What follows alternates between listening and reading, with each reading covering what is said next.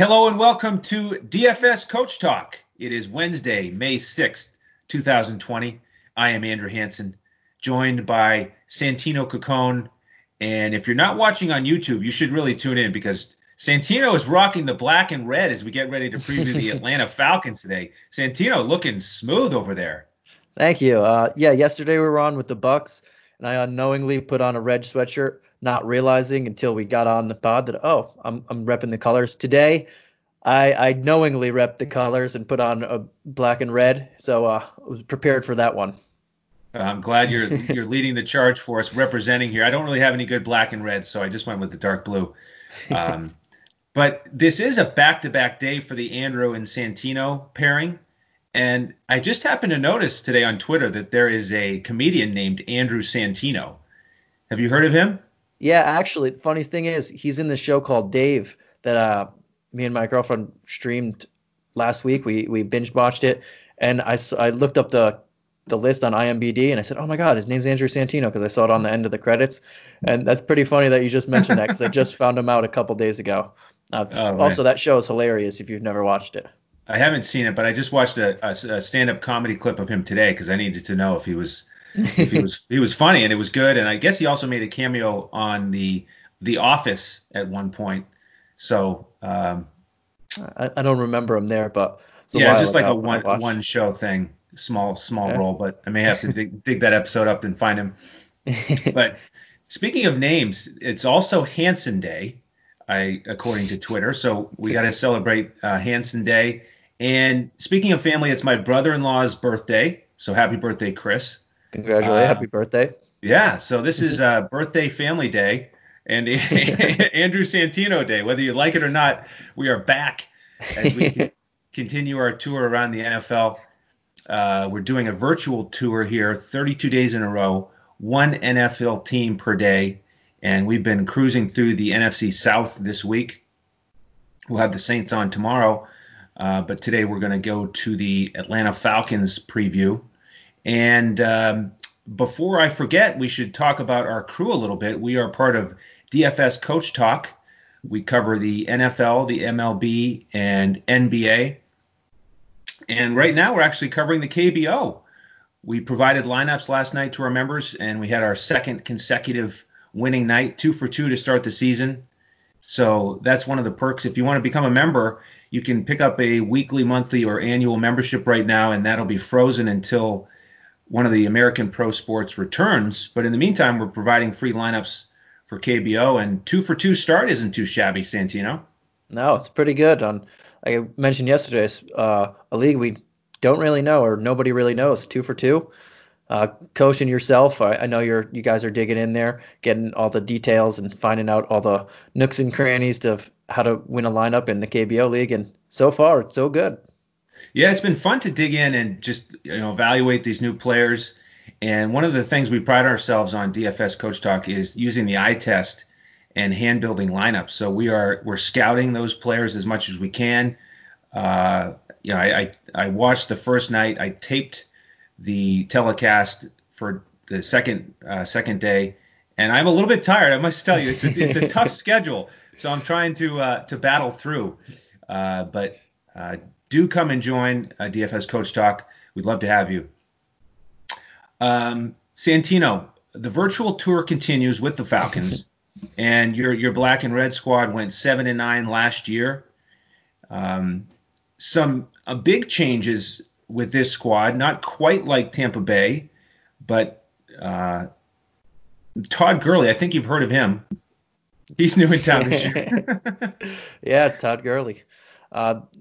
Their big offseason acquisition on the offensive side, Pro Bowl type running back. I know last year didn't have the season that you'd expect, but the touchdowns are always there with this guy. Even when he was playing through that knee condition, he gets in the end zone, and he gets in the end zone unlike few others. So he's even with that, and if that scares you off and his price tag's lower, just know that even if he gets you 40 yards, he might get in the end zone.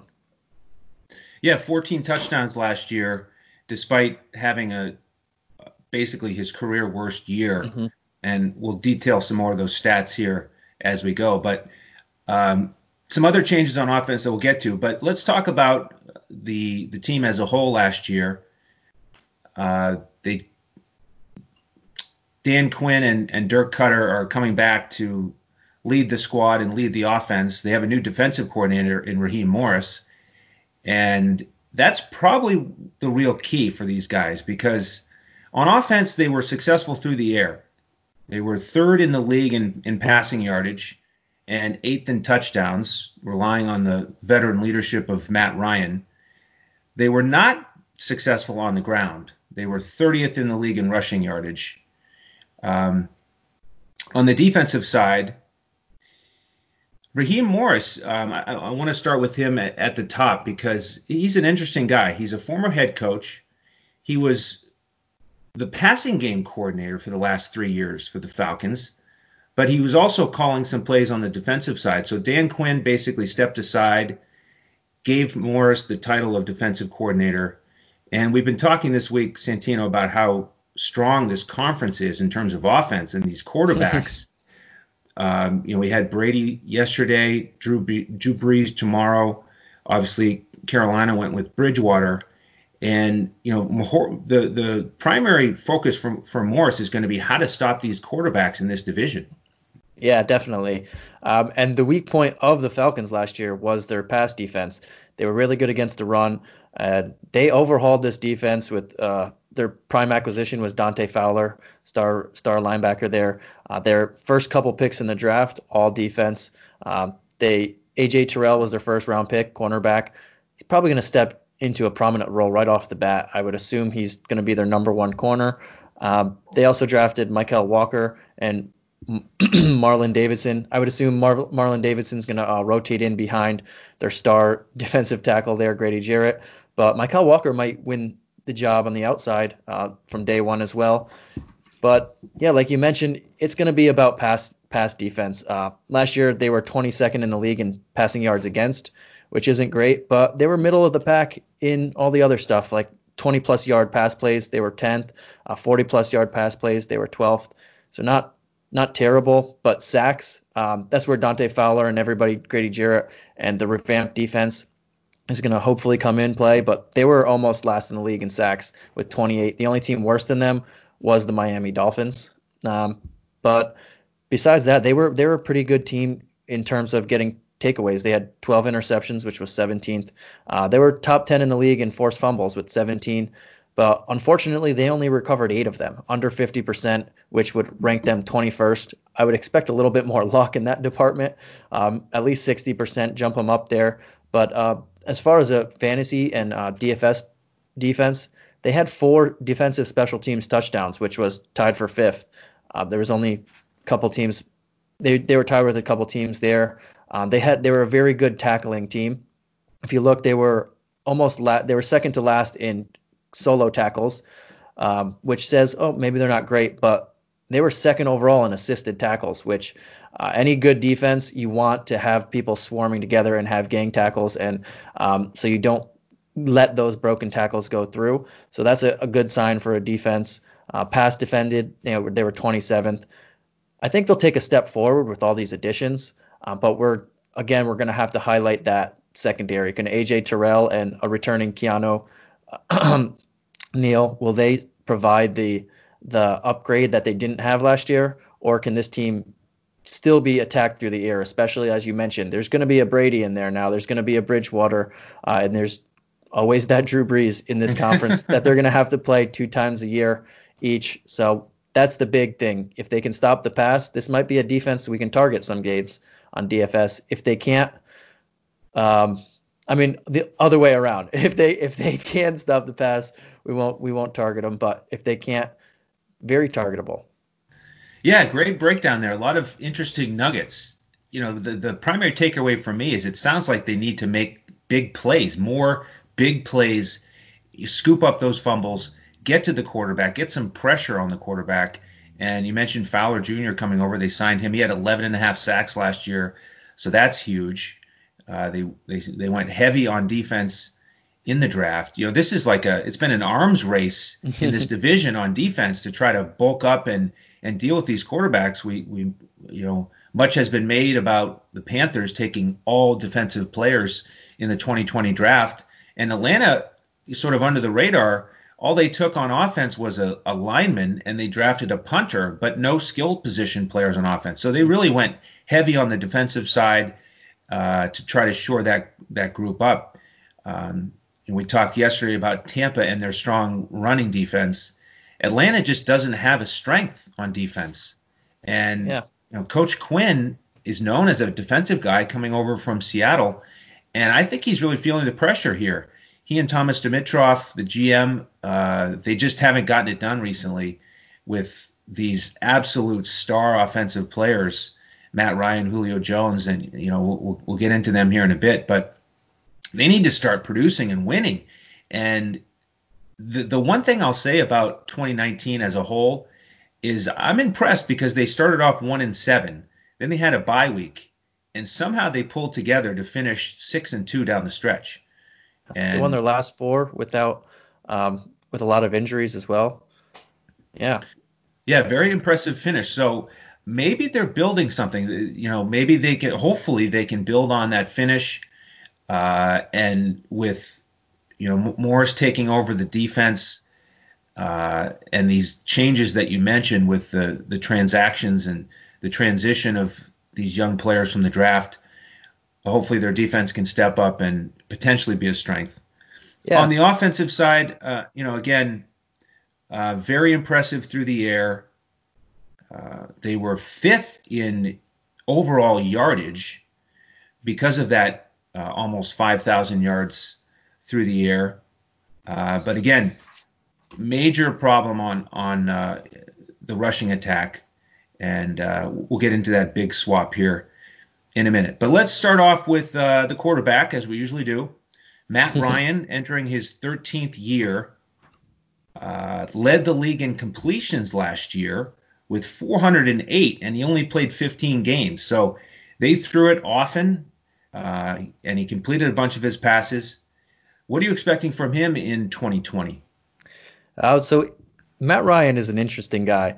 You mentioned he led the league in completions. He also led the league in attempts attempts per game, and he had a 66.2% completion rating. He had almost 300 yards passing per game last year. But the interesting thing that I found out with Matt Ryan is if you look at his career, his even year number years that he plays, those are his best years. Weirdly, since 2010, every even year except for 2018, he's made a Pro Bowl. Not every odd year he hasn't, but every even year he's made the Pro Bowl. And the 2018 year that he didn't make the Pro Bowl, he had 4,924 yards, 35 touchdowns, and 7 interceptions with a 108.1 quarterback rating. So I don't know how he didn't make it, but it's pretty much, this is 2020. This is an even year. So if we're going by the history of this guy, I think a bounce back's inevitable. He had 26 touchdowns last year, 14 interceptions, a 92.1 QB rating, which isn't great. He averages about 26 touchdowns a year. But again, if you look at his fantasy production and overall production on those even years, the last two, 2018, he was the number 2 quarterback overall. 2016, he was the number 2 quarterback overall, and he was the MVP. I think he could easily approach that 30 touchdown mark again. We'll see what happens. I don't know if we'll get those same amount of attempts if the defense improves and they're not in shootouts and they're not playing from behind so much. But I mean, you know what you're going to get from him on a game to game basis, especially in the right matchup. He's definitely a guy that you're gonna target all the time. He's finished 6 out of the last 10 years. He's finished in the top 10, and as I mentioned, they're mainly all in the even years. So if I'm gonna attack him and draft him or and play him in DFS, it's gonna be those even years because for some reason he just every other year he goes from top 15 to top 3. I love that. I love the even year focus. It reminds me of Was it the San Francisco Giants in MLB who would only win their World Series in the odd years? I think that's what it was. Yeah, they kept. It's just a weird phenomenon how that something like that happens. But when it happens, this is going back to 2010. When it happens like that, it's just very weird. Five times he's a Pro Bowler, only in even years. That's just one time it's okay. Two times maybe something, but 4 or 5 times that's a trend to me. It is. And, there's something to that psychologically. You have a bit of a down year, you work a little bit harder, your focus comes in a little bit sharper. So that'll be fun to see if he repeats that trend. He ended up with 9 of his 15 games last year with at least 2 touchdown passes. So another one of those guys where you can really target him in certain weeks. Had 8 of his games over 20 fantasy points. So pretty solid, but certainly would like to see a little bit better production, cut down on the turnovers. He didn't quite have that 2-to-1 ratio in terms of touchdowns. If he ever goes down, I do want to mention Matt Shaw briefly because I had sort of forgotten that he got a start last year against Seattle, and he went 39 of 52 for 460 yards, 1 touchdown and 1 pick for a 38-year-old. Pretty impressive. So just keep that in the back of your mind in case something happens with Ryan in this even year. We don't expect it. We expect him out there, but just in case. Yeah. And Matt Schwab will be pennies on the dollar. And when you're throwing to the best wide receiver in the game and then a really, really good number 2, I mean, for pennies on the dollar, you can't go wrong with that one. Yeah, he was 4.7K that week on DraftKings, and he brought back 25.4 fantasy points. So he really stepped up to the challenge. Now, we referenced it a little bit. The big change in the backfield. So Devonta Freeman, the longtime starter there, they released him back in March, and they took on $6 million in dead cap money to do it. 28-year-old. He only averaged 3.6 yards per carry last year, ended up with just over 1,000 scrimmage yards, and he just sort of had that downward trend. And they said enough is enough. Let's get younger. And so they bring in Todd Gurley, which the other thing that surprised me is it seems like he's been a star for so long, but yet he's only 25 years old. So yeah, you already referenced the knee problem, but what do you think about this trade for releasing Freeman and signing Gurley? I mean, Freeman had his 2 best years, the only years he had over 1,000 yards rushing, when Kyle Shanahan was there as the offensive coordinator. Take out those 2 years, and he's just been a disappointment, honestly. I know in 2018 he got hurt in his second game in, but last year he was playing hurt as well. But when he was in there, he was just bad, downright bad. 656 yards on 184 total carries for 3.6 yards per attempt. I know this line, we can get to it. The line wasn't doing him any favors. Besides Jake Matthews and Alex Mack, their big signing last year, James Carpenter, was bad before he got hurt. He was flat out bad. They drafted 2 guys on the right side. Lindstrom was hurt most of the year, but when he was in there, he was effective.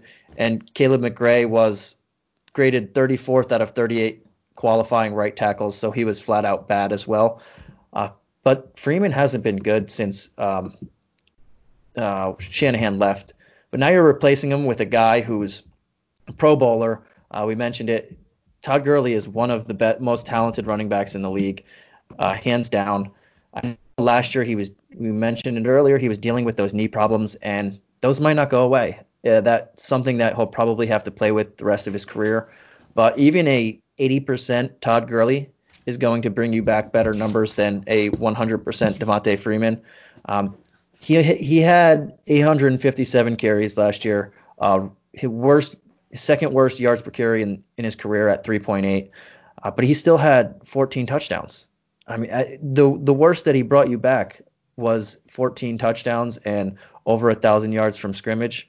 That's not a bad guy to invest for, and I'm assuming that his price is going to be not at the elite level that it was prior to last year, because you're getting that injury concern. Now he has a new offense, worse offensive line. But Todd Gurley, if he comes back and looks a little bit like he was before that, he's shaking off those knee injuries. This is a guy who's going to be really good for you. And if you look, he was the 14th back in PPR last year. I know that's what DraftKings uses. So 14th overall, not bad at all. And he was also the 14th in FanDuel in half PPR. And then he was 13th the year before that, or he was 13th in points per game and 16th in points per game the year before that. I mean, not the year before that. I forgot what I was saying there. But that's still a pretty good back for a cheaper price than if you're not paying up for the studs right there. Yeah, in terms of the price that the Falcons paid, they just signed him for 1 year at $6 million. So pretty low risk for him. But I do think they're going to feed him the rock and give him a bunch of touches. And hey, they only have him signed for 1 year. It's not like it's not like McCaffrey in Carolina where they need to think about him long term. And you mentioned the 1,000 scrimmage yards, and this is a number that I thought was pretty funny. So last year, Freeman's total scrimmage yards 1,066, and Gurley 1,064. But the way that they got there was a lot different. You mentioned Gurley's ranking in PPR, and that's in large part because of those touchdowns and the 14 touchdowns. He knows how to get in the end zone. Sean McVay, famously basically kicking himself for not using Gurley more last year. Even though he was down in terms of his yards per carry, he only had 254 touches. And I think the Falcons will give him the ball a lot more often this year. It was his career low in carries last year, career low in rushing yards. And even through the air, Gurley had his lowest numbers in 4 years in terms of receptions and yardage. So just down across the board in terms of touches and production, and certainly due in part to injury, but also because of the game calling. And I think he'll get the ball more. And also, you mentioned his price tag on DraftKings. It was down a little bit last year in that 6 to 7K range. And if he's in that range again, I'll certainly target him early in the season. Yeah, I mean, last year's pretty much his floor. He can only improve from that, and that's double-digit touchdowns and 1,000 yards. And when you look at this, like you mentioned, they only signed him to a 1 year deal. It's a 1 year prove-it deal for himself as well, because if he comes out firing like a 90% Todd Gurley that we saw when he won the Offensive Player of the Year 2 years ago, or even 2018, he's going to work himself into a pretty decent long-term contract, and that's what he's hoping for. And it's no risk to the Falcons to give him all these carries because they don't have him for the long haul. They're just trying to win now. And if you look at the rest of the roster or running back room, we'll get to it. Ito Smith, Brian Hill, those are the next two guys up. There's no third down back here. Nobody who you can put in there and say, okay, we'll rest Gurley on third downs because this guy's a pass-catching specialist. Gurley is that pass-catching specialist. So if he's up for it, he's going to have a 3-down feature role here. And your floor is what you got last year. And it's just, I don't expect that again because he is this talented. The only thing that's going to stop him is that knee concern. But for a cheap price playing on daily fantasy, I'll take it. I can just imagine the conversation between Thomas Dimitroff and Gurley. Todd, are you up for being our 3-down back? So yeah, I'm going to be out there for all 3 downs. Yes, please sign me up. Yeah, I want to earn a much bigger contract. Yes. And exactly. And then they chuckle about the other guys in the running back room that you just mentioned and they have the little inside joke that we know that none of these guys we don't want these guys to take touches from you. But if they have to, Santino, talk to me about Ito Smith and Brian Hill. Yeah, if something happens to Gurley in the event that he has to miss games, if he's playing, he's that guy. He's going to be the featured guy. But if, in the event that he's not, I think Ito Smith takes that 1A role and Brian Hill falls in line with the 1B role. We saw it last year when Freeman initially went down. Ito Smith was the guy who jumped up first, and then he had a concussion/neck injury, and he went on IR. But he's not bad. He's a decent fill-in. Nothing that jumps off the page to you, but nothing that's gonna scare you away in terms of his DFS value. I mean, he's going to be walking into anytime a three down back goes down, you're walking into a pretty good amount of touches and snaps in your favor, and he's not going to cost you a pretty penny. It's just going to be very cheap. But he'll probably split carries with the dreaded RBBC with Brian Hill, who also not too bad himself. He didn't have the greatest fill-in year last year, but he would step in and see maybe 5 to 10 carries a game. I wouldn't actively target either of them until one of them separates from the pack, and then while their price is still cheaply down there, then you can get a possible three down back guy who could potentially see 15 to 20 touches a game for 3,000 to 4,000 4K on either DraftKings or FanDuel. Yeah, nice breakdown there. Just nothing that's very exciting. Brian Hill did end up getting more touches down the stretch with Ito Smith out of the picture. He ended up getting the 78 carries, 4.1 yards per carry. The most yardage he got in any game, though, was only 66 yards. And the most carries he got, he did have 1 week with 20 carries, but he only got 61 yards. So, just number after number of why we're not excited about any of these guys. Yeah. But getting those 20 carries, if you give that to Gurley, there's a very, very good chance that even if the yardage isn't there, he's going to fall into the end zone because he's been doing that throughout his career. Yes, he has. All right, well, let's turn to the more exciting wide receiver core that's got a little bit more depth to it. And we don't need to really talk about depth if we can start out talking about Julio Jones. Man, Who? this guy is a stud. Let's celebrate Julio Jones here on Atlanta Falcons Day. Absolute stud. Yeah. Julio Jones, it's funny. He's the guy that is consistently in the upper echelon of wide receivers, but throughout his career, you're always saying, oh, this so-and-so is the best wide receiver. When it first started, it was Calvin Johnson's the best wide receiver in the game. Then it went to Antonio Brown, and then it went to DeAndre Hopkins, Michael Thomas, etc. Odell Beckham Jr. was in there. You always said Julio Jones was among them, but we never said he was them.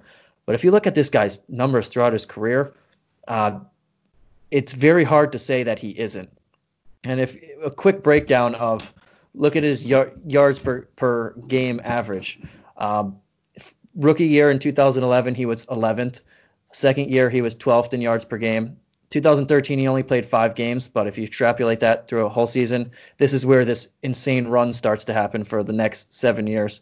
He was second in yards per game, 2015 first, 2016 first, 2017 third, 2018 first, 2019 third. It's nobody in his career, only 2 other people can even say they had a back-to-back yards per game in the top 3. That's Antonio Brown in 15 and 14. He did it back to back. That was it. And Calvin Johnson did it 2013 to 2011. This guy was in the top 3 in yards per game 1, 2, 3, 4, 5, 6, 7 straight years and counting. I expect that to continue again this year. He's just, what you're getting with him, and you have a quarterback in Matt Ryan that you don't have to worry about can he get him the ball because he's going to get the targets. He racks up the yards. The only negative to this guy's game, and you can talk about this a little more, is the touchdowns. They're just not there and not what you expect for an elite wide receiver. He's only had double-digit touchdowns once in his career, but take out that and the yards per game, his floor is just elite.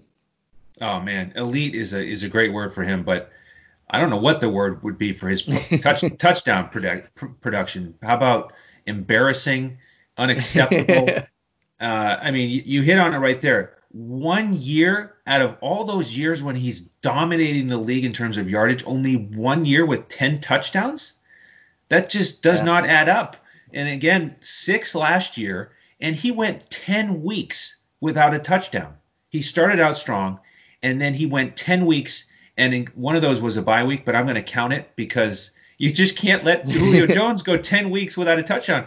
I think if he doesn't get double-digit touchdowns, in fact, well over double-digit touchdowns, I think we need to fire Dan Quinn and Dirk Cutter immediately. Yeah, it's just weird. Like I mentioned, all those yards. Last year he had 1,394 yards. that he hasn't had less than 1,400 yards since the season that he only played 5 games in 2013. Like, it's unbelievable how much yards this guy racks up on a game-to-game basis, and it's just unfathomable that not only has this not, it's almost unprecedented to be in the top 3 in it's for 7 years and counting, but it's also almost unprecedented for a guy of this caliber to average under 6 yards or 6 touchdowns a year, or a little over 6, which it's very hard to explain how he doesn't get in the end zone. It's kind of like, how Chris Carter used to scream, all he does is score touchdowns. Right. Well, Julio does everything else but score the touchdowns. And for DFS, we need you to get in the end zone.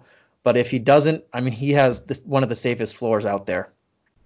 Yeah, he really does. And I just don't have faith that they'll get it done in terms of touchdowns. I mean, he's big bodied, 6'3", 220. He can go up and leap. I mean, he's the perfect specimen for a stud wide receiver. There's absolutely no reason he shouldn't get more touchdowns. And so I'll continue to target him often in good matchups because of that amazing floor with the catches and yardage. And he did miss one game last year, but he finished with 99 catches. So I expect him to go over 100 catches and put up big numbers again. Now, one small reason why he didn't get quite as many touchdowns is Calvin Ridley stepped up in his second year. He caught 63 balls for over 800 yards and scored 7 touchdowns. How do you see his progression here as we head into his third year? I think he's a really good wide receiver, one of the better number 2 wide receivers. He could be a number 1 wide receiver for many teams out there, but you're not going to supplant a Julio Jones. He has 17 touchdowns in his first 2 years in the league. Pretty much the same receptions each year, 64 and 63. His first year, he only had 3 games above 70% snap rate, and he still scored 10 touchdowns with 821 yards. Last year, and he scored in 7 of 16 games, which is better than Julio. But last year he had 866 yards, 7 touchdowns, 6 games over 80% snap rate, so his playing time increased in his sophomore year. 4 games under 70% snap rate, so it's still very weird how he does that. But he scored 7 times in 13 games. He's the guy who scores a lot more touchdowns than Julio. I just don't know what it is. Maybe it's the double coverage, especially when you get close to the red zone. But he has a lot more touchdown upside, and he can get 1,000 yards. He was on pace for it last year before he got hurt. Very good guy to target at a cheaper price. If you look in fantasy, over the year he was 17th in points per game for half-point PPR last year. He averaged 12.7 FanDuel points. And for DraftKings, he averaged 15.2, and he was 19th, so top 20. And when you have Matt Ryan throwing to you, there's no issues at quarterback. When you have a physical specimen, as you put it there, on Julio Jones, who does nothing wrong, on the opposite side, that you're going to get single coveraged. And this guy is very good, and if you single coverage him, he's shown that he can beat you, especially on deep plays and big plays. Yeah, that's a great point in terms of the extra attention on Julio, and Ridley's really taken advantage of it, and he already feels more reliable in terms of getting into the end zone. You just, it's actually surprising and noteworthy when Julio Jones scores a touchdown. It's like, wow, they finally got him the ball in the red zone. But Ridley is really developing a reputation of a guy who will find pay dirt, and as you mentioned, on pace for 1,000 yards without missing those last 3 games. So I'm really excited about his future. Now, not as much star power as we continue through the wide receiver core. Next, we've got Russell Gage. Yeah, I like Russell Gage. I was a 6th round pick in 2018 out of LSU. Very, very small and fast guy. I remember yesterday I said Mike Evans is 6'5", 240. You wouldn't expect him to beat people down the field the way he does. This guy you would expect to beat people down the field. He's about 6 foot, 184 pounds, so a very speedy guy. Again, he's going to play the slot with Julio on one side, Calvin Ridley on the other, and no more Austin Hooper, who we'll get to when we get to the tight end rankings. But that's a lot of targets and production that isn't there over the middle of the field. that this guy could fall into, because Julio is going to get his. I mean, he's going to get his regardless. Calvin Ridley is going to get his. But Russell Gage is a very quick guy. I think he should push for 600 to 700 yards here. I mean, Matt Ryan's going to throw for 4,000 yards. He's done it for the last 6-7 years. So they're going to come somewhere. And Russell Gage is easily, after Julio and Ridley, the next man up here. Besides what Gurley's going to get you as a better pass catching back. And I kind of like this guy. He's going to be very cheap in FanDuel and DraftKings. He could get you 4 or 5 catches a game, and 40 to 70 yards as a pretty baseline. But again, with Julio not scoring as many touchdowns, and Matt Ryan should approach 30 again, they're going to have to come somewhere. And without Austin Hooper and that major production, Russell Gage might creep up to 6-7 touchdowns this year. Yeah, that'll be fun to see, is how much he can increase his production without Hooper.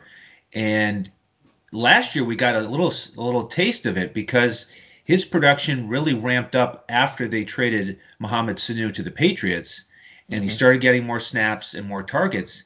In fact, in 5 of the last 9 weeks last year, he scored in double digits in fantasy points on DraftKings. So a guy in that all season, he was in the 3 to 5K range. So you really could get some value if he got in the end zone. So it'll be good. It'll be great to see how he steps up with Sanu gone, and that confidence from how he finished down the stretch. Now, the other guy we want to mention here is somebody who does not have much confidence. I don't know how he would have confidence at this point in his career, and that's Laquan Treadwell. Yeah, former first-round pick by the Vikings. I feel that when we're saying Laquan Treadwell might have something in the tank, it's a big if. But a lot of times we have seen people who were busts, and he was a bust of the busts as a first-round pick for the Vikings. He didn't do anything. We're not talking about a Hall of Fame bust. Yeah, we're not talking about that. We're just talking about a guy who hasn't done anything throughout his first 4 years in the league. But now he's getting a new lease on life. He's seeing a new town, playing in a new system. Maybe something clicks. Maybe it refreshes. We've seen this happen before, where people who had the talent coming out of college in multiple different sports just didn't click with that first team, and then the second team, something clicks. He's not gonna turn into a Pro Bowler anytime soon. He's not gonna supplant Calvin Ridley for the number 2 role. But maybe he gets you 400 to 500 yards here and there. Maybe if someone gets hurt, he steps into a bigger role as a very cheap DFS long shot target. But he has Matt Ryan throwing to him now. He has everything in place to maybe see the potential that he once had. And if not, I mean, he's not going to cost you anything. If he looks terrible in the league, you're going to leave him over in the first couple of weeks. But if something clicks for him, he still has blazing speed that he can beat people down the field, and potential to possibly break a couple big plays out there. Yeah, this is really go time for him. Just trending in the wrong direction in Minnesota, and they certainly weren't a pass-heavy offense last year, but his snap rate went down to 17%. 9 catches for a former first rounder. It's just, again, unacceptable. And so he really needs to turn it around, and maybe the change of scenery and hooking up with Matt Ryan will be what he needs. Now, the other big change here, we've talked about the big running back who's left town, the receiver who was traded, and now for the tight ends, it's Austin Hooper. And man, what a reliable target for Matt Ryan, a guy who had 75 catches last year, almost 800 yards, got 6 touchdowns. He just quickly rose to the top of the rankings for tight end performance. But he's gone now, and they've got Hayden Hurst. They basically took the second-round pick from the Patriots in the Sanu trade, traded it to Baltimore, which really is tight endville, and so they plucked one of the multitude of tight ends out of Baltimore, and it's Hayden Hurst. So how do you see this shaking out? Yeah, who, like we mentioned, we touched on it. Hooper had 97 targets in 13 games last year. That's a lot of production that's going to have to be replaced by someone or multiple people, most likely. And then Sanu, you touched on it. He got traded midway through the season. Also, production that you're going to have to replace and find somewhere. But Hayden Hurst is definitely going to get the first crack at it. He was a first-round pick in 2018 out of South Carolina, the first tight end off the board ahead of fellow teammate Mark Andrews, etc. He was productive in college, not anything that productive for a tight end in college. He had 12.8 yards per catch and 1,180 yards his sophomore and junior year. I mean, someone's going to have to step up. Matt Ryan likes his tight ends, so I don't see anything terrible from him. He's only 27 years old. This will be his third year in the league. He's going to get a prominent role out there, and that's a lot of production to replace. He hasn't shown anything right now that he's going to burst in and be like that guy, but I would be, if I didn't pay up for a big tight end and in the right matchup where teams can't face tight ends like Arizona Cardinals, who couldn't guard the tight end for their life last year, he's a guy I'll definitely look at as a cheap option. I mean, the tight end position in football is a crapshoot after the first 5-6, especially on a week-to-week basis. So you just got to find the right matchup for them in particular and target it like that. Yeah, I'll definitely invest in Hayden Hurst. He's shown real success when given the opportunity. His catch rate is almost 77%. And the thing is, playing with Mark Andrews and all those other tight ends, he only had 2 games last year with 5 targets or more. And he ended up with 2 games in double digits in terms of fantasy scoring. And I do think he can take the step. Solid speed, 4.67 40, big strong guy. Got in the end zone twice last year. And I will target him early in the season because if he can develop any sort of chemistry with Matt Ryan like Hooper had, as you stated, Ryan's more than happy to check it down to the tight end, especially with all that attention on Julio. And you got to figure there's going to be as much, if not more, attention paid to Calvin Ridley in year 3. Hurst has a real opportunity here early in the season to really provide value before his price increases. Yeah, when you're playing with star guys on the outside, your chances to get open and see balls from a quarterback who's, like you mentioned, Brady, doesn't discriminate, just opens up right there. And if he can separate and get some separation, he's going to have a pretty good season. Other tight end worth mentioning is Jaden Graham. Only got 10 targets last year, but he caught 9 of them for 149 yards. That's 16.6 per reception. And he had a game against New Orleans where he went 4 catches for 41 and a touchdown. So, again, just a name to remember in case Hurst goes down. So, Santino, let's wrap up on the defense and the draft. You've touched on it a little bit with a couple of the early draft picks. But again, they didn't draft any position skill players on offense. They went heavy in the draft again on defense. Yeah. And good for them because they don't need the skill positions. They already have them covered. And they replaced one with Todd Gurley. But yeah, their first round pick, AJ Terrell, cornerback out of Clemson, really good in college. He should step right into that number 1 cornerback role. Something that they struggled with last year, but he should provide some stabilization, whatever the word is, to that D-back room. The Falcons have been trying to figure that out themselves. How do we get some stability on defense here? Yeah, I think that's why I'm wearing the colors. I can't say it either. We both don't know what that is right now. But their second round pick, Marlon Davidson, D-tackle out of Auburn, he's going to have a pretty decent role, but their star player on defense is Grady Jarrett, who plays the same position as him, right in that middle D-tackle. So I think he's going to alternate with him there. Maybe he'll spell Tyler Davidson, the other Davidson, a little bit, but that guy's really good as well, both against the pass and the run. Then round 3, they drafted a center, but Alex Mack was probably their best tackle last year, 5-time Pro Bowler, or best lineman last year, 5-time Pro Bowler. Round 4, they drafted Michael Walker, linebacker out of Fresno State. He has a chance to start on the outside. Right now they have him slotted in behind Deion Jones, another one of their better players, but I think he could start over a guy that they traded for, Charles Harris. And then another round 4, they drafted a safety out of Cal, and round 7, they drafted a punter. So, like you mentioned, they went heavy on defense. They know that their offense is pretty much there. Their offensive line struggled, yes, but 2 guys that they drafted in the first round last year were part of those struggles. And they need to fix this defense if they want to compete in a division with Drew Brees and now Tom Brady. Absolutely. You mentioned Drew Brees, and that's who we're going to cover today. But we'll give you the day off. We'll have Shane come in and take over for the Saints. In the meantime, where can everybody find you on Twitter, Santino? You can find me at Santino Caccone. That's at SANTINO CACCONE. Excellent. And you can find me on Twitter at Language Olympic. You can find the entire crew at DFS Coach Talk. Coach likes us to mention his favorite charity, which is mambaon3.org. That is Joe Sarvati, the leader of this bunch.